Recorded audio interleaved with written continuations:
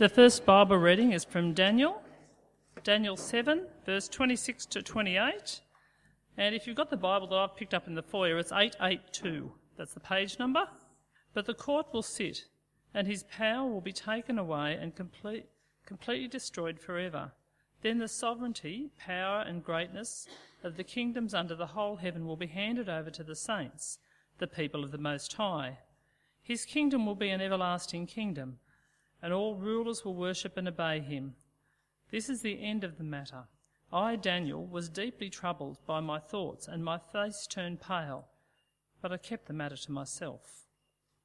Second reading comes from Matthew 28, starting at verse 16. Then the 11 disciples went to Galilee, to the mountain where Jesus had told them to go. When they saw him, they worshipped him, but some doubted. Then Jesus came to them and said, "All authority in heaven and on earth has been given to me. Therefore go and make disciples of all nations, baptizing them in the name of the Father and of the Son and of the Holy Spirit, and teaching them to obey everything I have commanded you. And surely I am with you always, to the very end of the age." After a 2-year bruising election campaign, Donald J. Trump had been elected the 45th President of the United States of America. And so he was inaugurated as President and gave his inaugural address. It was just a shame that he'd lost his voice. As he gave his inaugural address for just 16 minutes, he proclaimed his new authority. He set out his program for America, and he made an important promise. And we all wondered, what does this mean for America? What does this mean for the world? Even what does this mean for us? Well, I wonder what Jesus' inaugural address would be like. What authority would he proclaim? What program would he set forth? What promise would he give? And what would it mean for his disciples? What would it mean for the world? What would it mean for us? Well, we don't have to wonder about any of those questions, do we? For we have here before us tonight Jesus' inaugural address.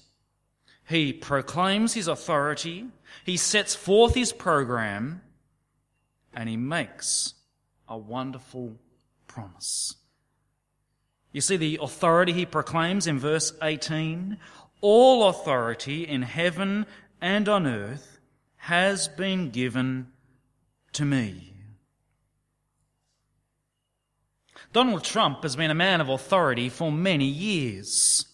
He was a billionaire. That gives you authority. And more than that, he was a reality TV celebrity. As he said himself, you can do whatever you want and they let you get away with it. But now the people had spoken. He had enough electoral votes. The Constitution said that he was now the President-elect. Authority had been given to him by the people. And so he was inaugurated as the President and now became the leader of the free world, the Commander-in-Chief, the President of the United States of America. Of course, he said this was merely transferring power back from Washington to you, the people. Jesus, he also was a man of authority. Authority over sickness and demons, and authority in teaching. He wasn't so much authority so you can get what you want and get away with it, was he? He gave. He served. But he only had local authority, you'd have to say. There were other authorities around. Indeed, when he's brought before the authorities and they're about to execute him, he makes a ridiculous claim. You will see the Son of Man of Daniel 7 with all authority in heaven and on earth, sitting at the right hand of the Mighty One. It did seem ridiculous. He was down in the polls at that point. No one expected him to win. He had powerful enemies. And he wasn't just facing defeat at the polls, he was about to be executed. But now, he's been raised. And he says now, I've been given all authority in heaven and on earth. Who by? Not by the people.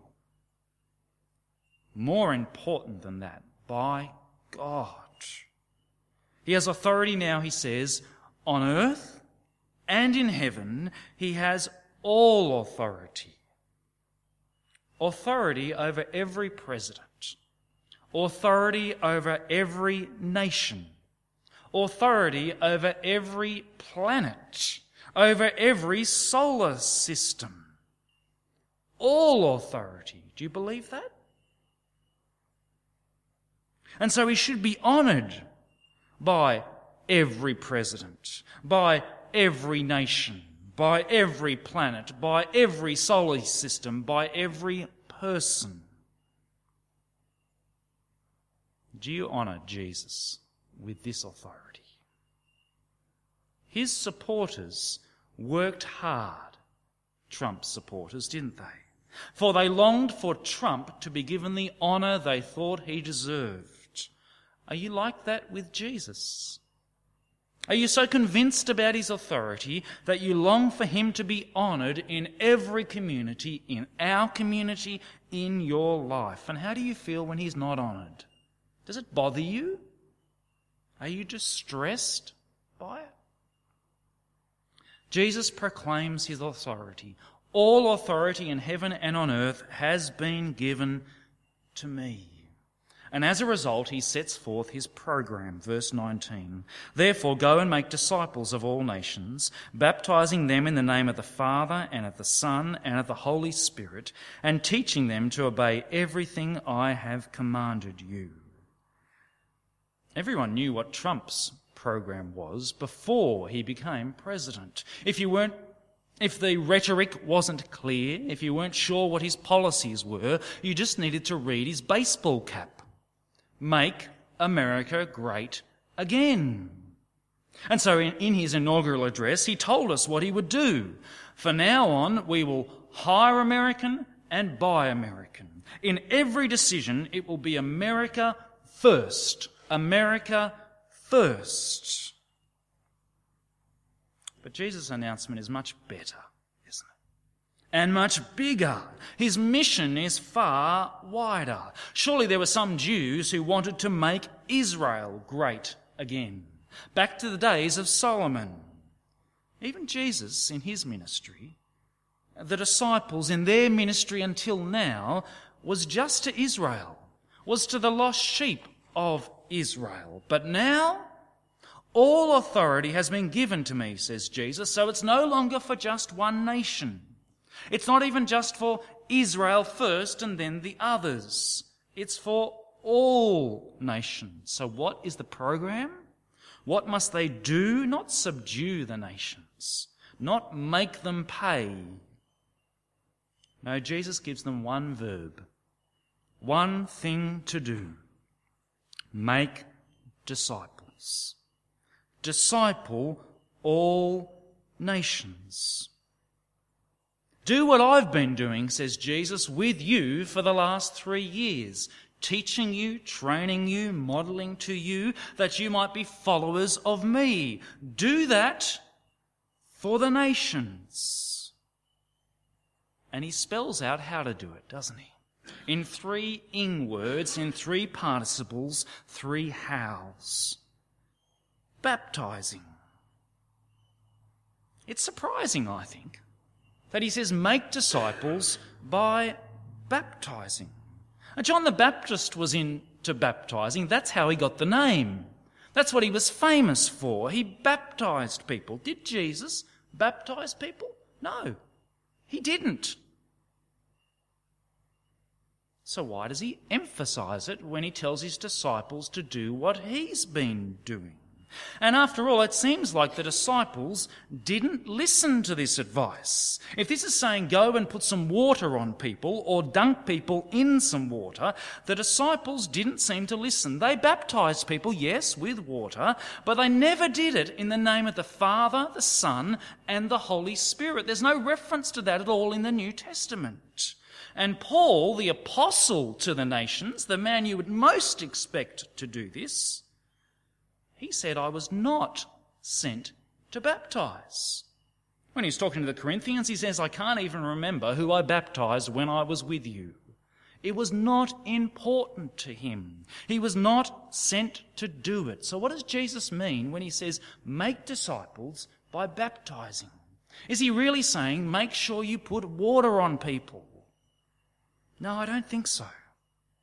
Each time Jesus is recorded as talking about baptism, it's as a metaphor, as an image. He does not talk about water baptism. When he talks about his own coming death, he calls it his baptism which he must go through. There's no water involved. When he says what he's coming to bring, the coming of the Holy Spirit, he calls it a baptism. How does the metaphor work? What's the image here? Baptism, when John the Baptist did it, was not a sprinkling. It was a going down in the water and coming up again. It was a dying and a rising again. It was an experience that totally changed your life. It was a dying to the old life and a beginning of a new life. It was a new allegiance that changed everything. And so Jesus sends his disciples to make disciples by baptizing, by causing people to have a new allegiance that is like a dying to the old life and a new life that will be totally different. Donald Trump is proclaiming America. America will be great again. And he calls on people to total allegiance. Patriotism, he says, will unite us together. It's a baptism, if you like, into the name of the United States of America. Total allegiance that will leave the old life behind and the new life will begin. That's the sort of thing Jesus is talking about. Proclaim the Father, the Son, and the Spirit. Call people to faith and repentance. And when they respond, it'll be like a dying and a rising again. They'll have a new allegiance to the Father, Son, and Spirit. It'll be a new life. Baptize them, he says. And what will that look like in practice? By teaching them, verse 20, to obey everything I have commanded you. We saw last week that Jesus' command was to love one another. But he had a whole lot of other commands, didn't he? And importantly, he commanded that you believe in the one God had sent. They are to teach these things so that as people respond, it's a dying and a new life. It's a baptizing. And of course, the third way they're to make disciples is by going. It looks like the main thing here, isn't it? Because it's at the beginning of the sentence and they've dropped out the ing on it. But make disciples is the main verb. Baptizing and teaching is how you do it. And if you're going to baptize and teach the nations, you better not stay in Jerusalem when there's no social media around. You've got to go. It's as simple as that. Jesus proclaims his authority over all nations, and his program is to make disciples of all nations. And he gives a wonderful promise, verse 20. And surely I am with you always to the very end of the age. Trump has made a fair few promises, hasn't he? He promises to make America great again. He promised in his inaugural speech to eradicate radical Islamic terrorism from the face of the earth. Good luck. He promised, I will never, ever let you down. Jesus here makes a promise, and it's much more certain. Surely I am with you always to the very end of the age. It's good to know, isn't it, that wherever you are and whatever is happening to you, however you are feeling, Jesus is with you in that. But Jesus is saying something more specific than that here. Can you see that? He's just said, make disciples of all nations. He says it's to the very end of the age. He's going to be with us after the end of the age, clearly. But to the end of the age, we're to make disciples. This promise here is that he'll be with us in the mission. He'll give us power. He'll equip us. He'll control history so that it really happens. It's a promise for the mission. Here is Jesus' inaugural address to his disciples. He proclaims his authority. He sets forth his program, and he makes a promise. Who are we at this inaugural address? Where do you and I fit in on that day? Shall we identify with Jesus, the great leader, and see how to make a great speech, how to make big claims, how to inspire followers, and how to keep it extraordinarily short? No. We're not to identify with Jesus. He has all authority in heaven and on earth. There's a clue for you. That's not you. Are we to identify with the 11? Those who followed Jesus for 3 years, those who are listening on that day, those who are commissioned to make disciples? No, we are not them. We were not there. This is a great speech in history. Now, I know most of you probably listen to this podcast, but for those who don't, there's a podcast called Great Speeches in History. And when there's no one else around, that's what I get to listen to. You can listen to Abraham Lincoln, at least someone reading his speech, George Washington, President Obama, and you can hear the words that they said and remember the moment in history that they were at and see what a significant thing that it was. That's what this is. It is a great speech in history, and you and I were not there. Jesus here gives the shortest inaugural address of all time, 61 words in the English, and it changed history forever. Here is this tiny sect, 11 men, and now billions of followers throughout history with extraordinary influence on civilization. Why has that happened? Because the nations have been discipled. Every nation. On January the 26th, 1788, Australia was started, the program of discipling the nations. This is a great moment in history, and we are not there. But who are we here in these verses? We are not Jesus. We are not the 11. We are the nations. If you are not Jewish, then this is your moment.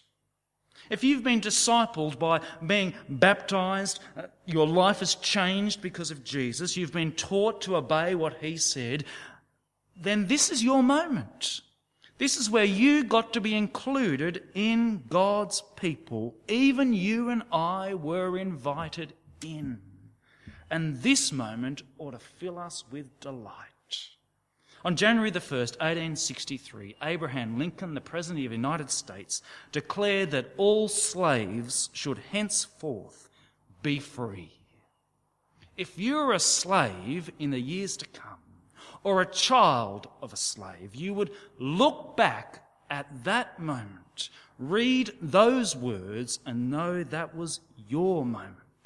Even you were being counted equal and invited in to be free. That's what this is. Do you see it? This is our moment. We're the nations. And we ought to rejoice, for we are the beneficiaries. See that first and foremost. But not only are we the beneficiaries, the inaugural address is spoken to the 11, isn't it? But it cannot just apply to the 11, can it? Think about it for a moment. He proclaims his authority. All authority in heaven and on earth has been given to me. Does that just apply to the 11? Of course not. Disciple then all nations. Is that just for the 11? They can't get to them all, let alone disciple them. I am with you always to the very end of the age. Not one of them lived that long. Here is a proclamation, a program, and a promise that must apply to more than the 11. After all, he says, teach them to obey everything I am commanding you. Are they supposed to leave this bit out? No, we have the privilege of looking back on this moment and knowing it is our moment. We are the nations. We rejoice in this moment, but we also rejoice that it applies to us. That we are disciples and disciple makers. And we've tried to crystallise that in our church by talking about making and growing disciples. By making disciples, by connecting and sharing Jesus. By growing disciples, by maturing and serving. And so we want to be connecting with people. The disciples need to go to the nations. There was no other way to disciple the nations. We don't need to go any longer. We're here. But we're not at the centre of community life, are we? They're not going to listen to us just because we're here. We need to connect with people. And so we need to start relationships as individuals. We need to develop the relationships that we have. Our church has identified particular groups of people in our community that we need to connect with youth and young people. James has invited people over the last couple of weeks to get more involved in that. This year we'll be particularly launching our focus on baby boomers, reaching that part of our community. And as the new residents are going to be moving into North Richmond, this year we need to be gathering people together, planning and praying together. Do you want to be part of that? And who are you going to connect with this year? Are you praying for someone new in your life whom you hope to share Jesus with? For we connect in order to share, don't we? Do you want to be trained in that this year? As the 500th anniversary of the Reformation comes around and we focus on that in fourth term. So I think that'll help us to know how to explain our faith to others. We need to get better at inviting people to church and welcoming people to church. For we want to make disciples. And of course, you don't just make disciples, do you? You've got to grow them. Jesus didn't speak 61 words to these 11 men one day out of the blue. He spent 3 years with them, living with them, teaching them because they needed to mature and learn to serve. I do hope you join a small group this year. Have you worked that out yet? That'll help you to mature and serve. Next term, we'll be looking at the book of Joshua as we learn to trust God's promises. In third term, we'll be in the book of James. That'll challenge us to serve. And we want to develop not just people on a roster, but teams of people working together more. Making disciples and growing disciples. Here is Jesus' inaugural address. He proclaims his authority, he sets forth his program, and he makes a wonderful promise. We are the beneficiaries, rejoice, and we have the privilege of making disciples. How do you feel about that? Are you excited about that? Or are you fearful? Does the whole exercise, Jesus' program, feel like a waste of time? A lost cause, as if no one will ever respond? Look again at this inaugural address. Just 61 words spoken to the smallest crowd for an inaugural address in all history, I reckon. 11 was the crowd count that day. how could they possibly disciple the nations? Well, perhaps the most significant, most striking thing at the end of here at Matthew's Gospel is not Jesus' words, actually. No, the most significant thing here is what Matthew tells us about what the disciples did as a result, about how they felt when Jesus spoke these words, what their plan was to implement his program, how they went and discipled the nations, what they did. Do you see here what he says they did after verse 20? Matthew says nothing. Have you ever noticed that? Nothing about what the disciples did. Because they did nothing? No, they must have. We're here. But that doesn't matter, Matthew is saying. Why does he finish with Jesus' words and not what they did? Jesus says, surely I am with you always to the very end of the age. That is all you need to know, isn't it? Is it going to happen? Yes. Why has it happened as we look back? Because Jesus is with it. It is his authority, his mission, and his promise. Should we be thinking it's a lost cause?